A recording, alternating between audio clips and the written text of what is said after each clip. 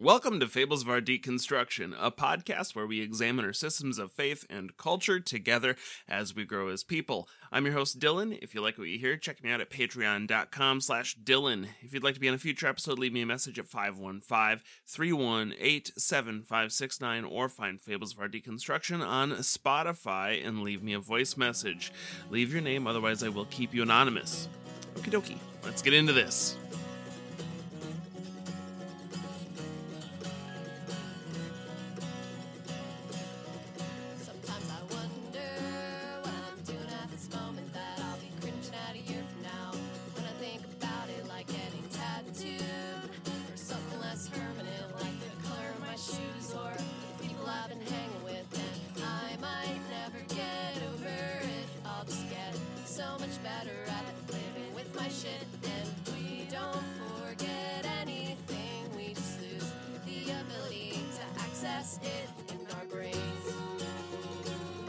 First things first, I'm excited to announce I made it back on time. My life is not crushingly busy, though it's still got its crushing factors. There's a lot of things going on, and I'm always trying to do my best to get work done, trying to tackle a bunch of commissions, get ready for Krampusnacht in Milwaukee, which will be my final event of the year, I'm pretty sure, unless I sneak in a Christmas market. And I'm just trying to make a few bucks so I don't go broke. I got student loans roaring back to life, which is always just the most wonderful and exciting thing in the world. That being said, today we're going to be looking at miracles, and I said I wanted to start focusing on Catholic saints. Catholic saints, I think that would be a great spot to start. But before we get into that, I want to announce some solidarity. I want some solidarity with the world of skeptical and atheist podcasting. No Illusions, host of the Skeptocrat and the Scathing Atheist, has had a cardiac event. I don't know if it's been declared a heart attack yet or not, but he went into the hospital on the night of October 30th. So the day before I recorded this, I'm recording it on Halloween, the spookiest and most oingo boingo of all days. And I just want to announce that, we're standing in solidarity with Noah's family, friends, and all of those who helped make everything at the Puzzle in a Thunderstorm podcast universe a possibility. We hope he gets back on his feet as soon as possible. And hey, if you're interested in catching up on what they do over there at Puzzle in a Thunderstorm with things like the Scathing Atheist, go check it out. Show some love and support. I know Noah could really use it in times like these. So that being said, I was looking through my list. Well, Wikipedia's list of saints. And I was like, Jesus Christ. Literally, there's so many freaking saints. I was even over at Catholic.org digging through saints and all the things like beatification that you have to go through to become a saint, and realized, I don't know where to begin. This is just so big. This is insurmountable. Just a mountain. It's not even like a clear mountain. It's like a pile, like just a junk pile of saints. There's so many. You got anything you need a saint for, you got one. I don't know why. I didn't know there were so many. You think of, well, as someone who grew up Protestant, I grew up Lutheran and Methodist. You just don't think about them. The only saints you think about are like Peter. So there's just so many. And then I was like, well, maybe we'll break down the miracles of Jesus, because Jesus has so many miracles, and he does. I have the list of Jesus's miracles right in front of me. But one of my issues is that, well, if I'm going to look at Jesus, if I'm going to look at stuff from the Bible, just like I said before, it's going to be really hard to determine if any of this has any grounds at all. Are his miracles any more grounded than like the magical behavior of a character like Merlin? Because, well, we don't have any evidence either of them necessarily existed. There's reasons to argue that there was likely a prophet in the Middle East, if not a group of prophets around the time that the Bible is referencing, whether or not there was one named Jesus or Yeshua. We're not entirely certain. There's some corroborating evidence that there was definitely someone using that moniker. But a lot of the story is in conflict with the historicity that we have. This is a challenge. It's easy to just dismiss it. So I started thinking about, well, maybe before we pick a particular saint, maybe before I really dig into whose miracles I want to tear apart, we should look at what we're going to constitute as good evidence. Now, I'm a big fan of other skeptical media, like I talked about with Puzzle and a Thunderstorm. I listen to a lot of skeptical and atheist content, and here I am trying to make my own, trying to make something a little bit unique, a little bit more personal, and a little bit more about just tearing things apart. And one of the shows that I absolutely love, one of my highest recommended shows, is Oh No, Ross and Carrie.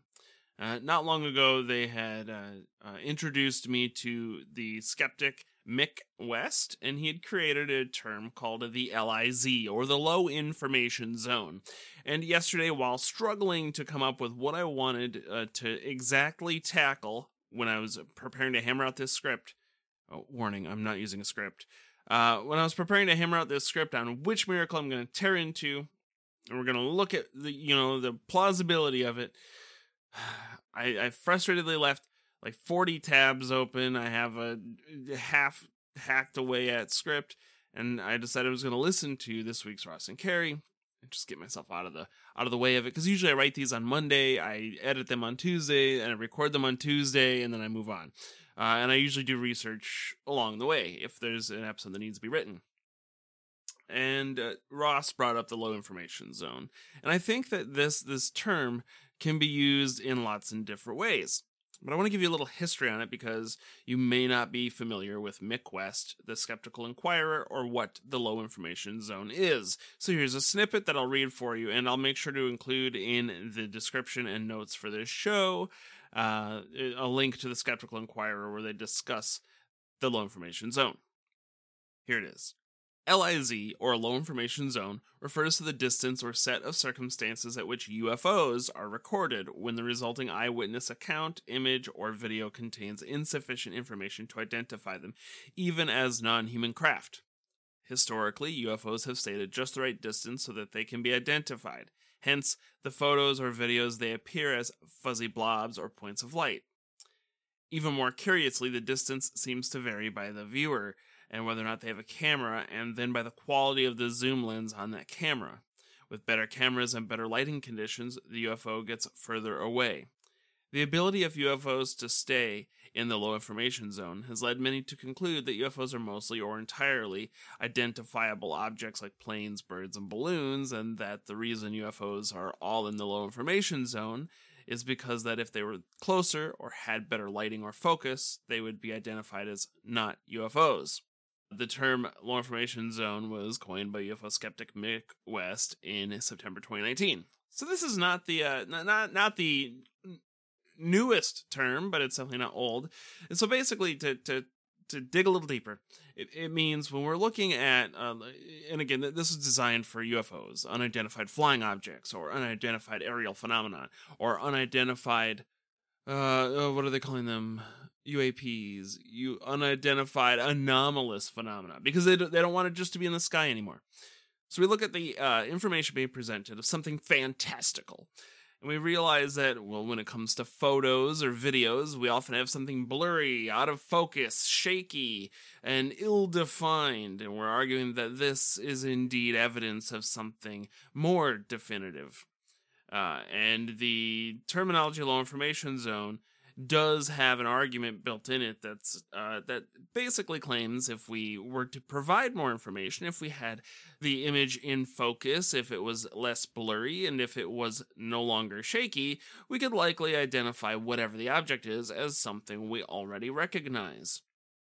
And I'm wondering if the low information zone is actually a wonderful place for more than UFOs to hide. When I was looking up the exact quote I wanted to use, I Googled low information. The first link went to Reddit. Most first links go to Reddit. And I found it on the cryptozoology subreddit. The cryptozoology subreddit was claiming that perhaps they should take a look at the low information zone in order to better address the information that they receive when looking at things like Bigfoot. Bigfoot is often blurry or out of focus or shaky or so far away you can't tell what it is in the images.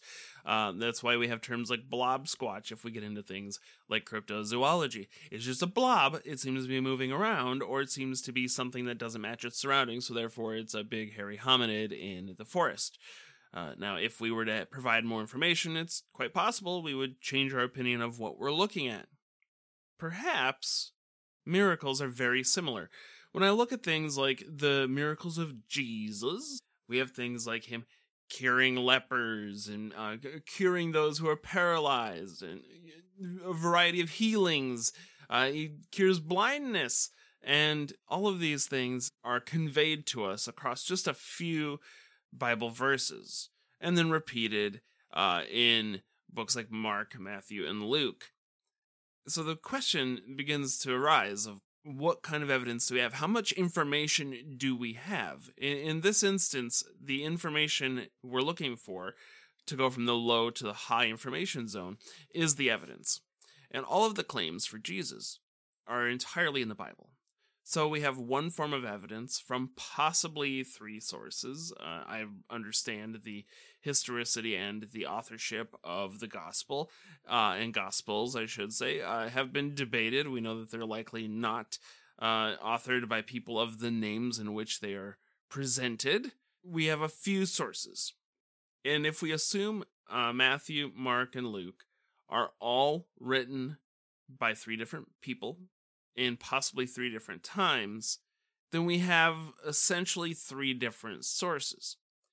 And we consider something like data. We want to have as many points of data as possible, as much information as possible. If we run a survey on people, we would like that survey to be of as many people of a particular cohort as possible in order to get the most accurate information. Assuming three sources say that Jesus cured a leper, and the sources are specifically written word only. Unfortunately, they didn't have cameras to shakily hold or get out of focus photos of back in the time of the writing of the Bible, I think around 400 AD, if I recall correctly. So we don't have as much information. We have very little information. And so much of what we're probably going to wade into, especially when it comes to miracles, is very low information. I know that there was discussion of offering sainthood to Pope John Paul II. I'm pretty sure that's the one I'm remembering correctly. And there was the healing of a girl who claimed to have prayed to him. Now, there's very few points of information here. We're going to have to rely on very little evidence. And I think that does put miracles in the low information zone. So when I look at that, the low information zone begins to create this great pool, this gigantic bucket, this huge, huge ocean of space that we could put lots of things. We could put ghosts, we could put miracles, we can put almost anything that there's only a claim to. There's only one anecdote to. As a matter of fact, you could put most of our supplements that we put into ourselves in these realms. Well, I took it and I felt better. But we don't have a whole lot of evidence, and it's low information at the end of the day. It's easy to extrapolate in any direction. And one of the things I think is beautiful and wonderful about the low information zone is that it's rife for storytelling. But that's also one of the most dangerous parts of it. I believe if we don't walk carefully when we observe and examine the things in a low information zone, we're going to end up facing characters like Peter Popoff, who appear to be healing people, who appear to have information they should not otherwise have, when really that information is being piped in to an earpiece in order to look like they're receiving messages from God. In fact, the less information we provide people, the easier it is to trick them. So I'm curious and concerned for what we're going to discover. Now, when I get back to the idea of saints, I realize that most saints have to have had a miracle or two. I wanted to start at the beginning originally. I was like, who's the first saint? And according to Catholicism, or at least Catholic.org, it was Joachim the father of Mary. They didn't really have any specific miracles that I could find. The largest reason for sainthood is simply being the father of Mary. And that didn't seem, particularly helpful to me, or useful in a way that gave us any information about miracles. Catholic.org even goes so far as to just say that he was a faithful parent who raised her with a love and devotion for God. And for a love and devotion of God and none other except for Jesus himself. And it's like, that's all good and fine if you're just spreading, little kids stories and stuff, but it doesn't tell us anything that's specifically miraculous. So I began dirtling through. Dirtling is a good word. Dirtling through all of these things. There's just so many, like I said. So I'm not entirely sure where to start. So I think we're going to have to, very unfortunately, push this off till next time. And I think I'm going to pick like 3 or 5 famous saints that have miracles, and we'll take them apart. But we're going to have to try to come up with a consensus on what we consider valuable information that leaves the low information zone and begins rising towards the high information zone. Something with high information would be like gravity. We've experienced it countless times. Even if you're just making breakfast, gravity's often working in your favor. If you're scrambling eggs, it helps keep the eggs in the pan. It helps push them off the spoon or spatula with which you're using, along with other forces, but gravity's there. It holds the pan to the stove. You drop something, it falls down. We have lots and lots of information and an incredible mountain of evidence. So how can we get further from 1 or 2 points of evidence and closer to mid or high information? Now, I realize we're likely not going to get any miracles that find themselves in the high information zone. We might find a few, especially things that claim to have lots and lots of people seeing them, and that'll be better. That'll be more points. So I think what I'm going to do as we walk forward is we're going to create a system where we're going to attempt to count how many points of information or how many pieces of evidence this particular miracle has, as I pick from, again, 3 to 5 saints and the miracles that they created or performed, and we will see how much information is provided and how much credence we should give this. And I'm going to weigh these. If it's just something written down, if it's like Jesus's miracles that are simply written down, we have very little information for. We have very little personal accounts. We don't have anyone we can ask. We don't have any pictures. We don't have any measurements. It's going to be weaker. The more people involved, the stronger it's going to get. The more measurements we have, the stronger it's going to get. The more concrete evidences we have, like photos or videos, the stronger it's going to get. And I realize that some of these things may not be available for any of what we're going to cover.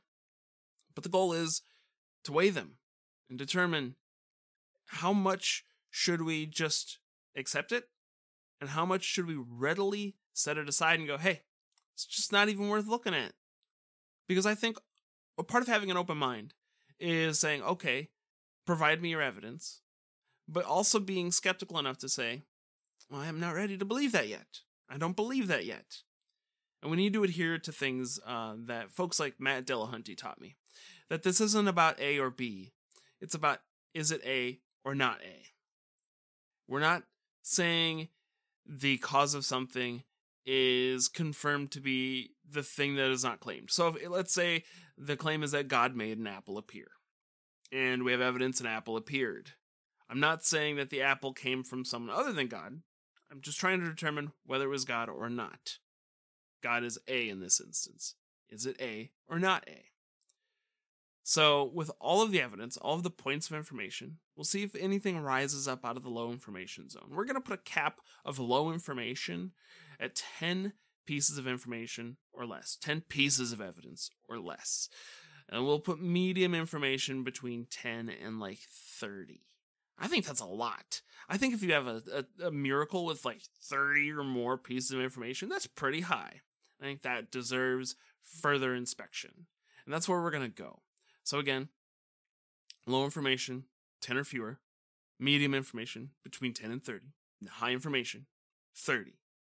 And this is just arbitrary. I'm just picking. I'm just putting this together. But I feel like I need to keep it low. Because in a real world, I would love for high information to be thousands. That'd be great. That'd be even better. That'd be extraordinary information. but I don't think we're going to get it. So I'm trying to be generous.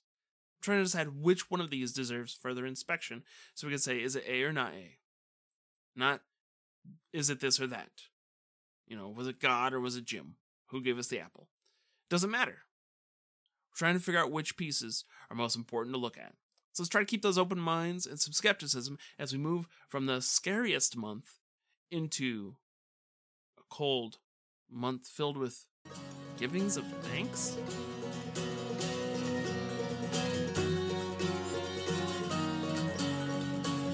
So speaking of the scary months, it's October. It's October 31st. It's Halloween. I'm home alone. I'm trying to figure out what to do. I do know I want to give out candy. Halloween in our town, it has a schedule. It is trick-or-treating is between 6 and 8 p.m.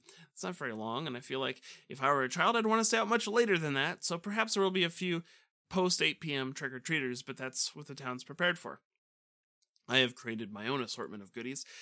Each child or person with a bucket or bag or receptacle for a treat can pick 3 items from my bucket. My bucket will contain several packs of Pokemon booster packs, candy, and full boxes of mac and cheese. You could take 1 of each or, 3 of anything. You want 3 booster packs? I don't care. I got 50 of them.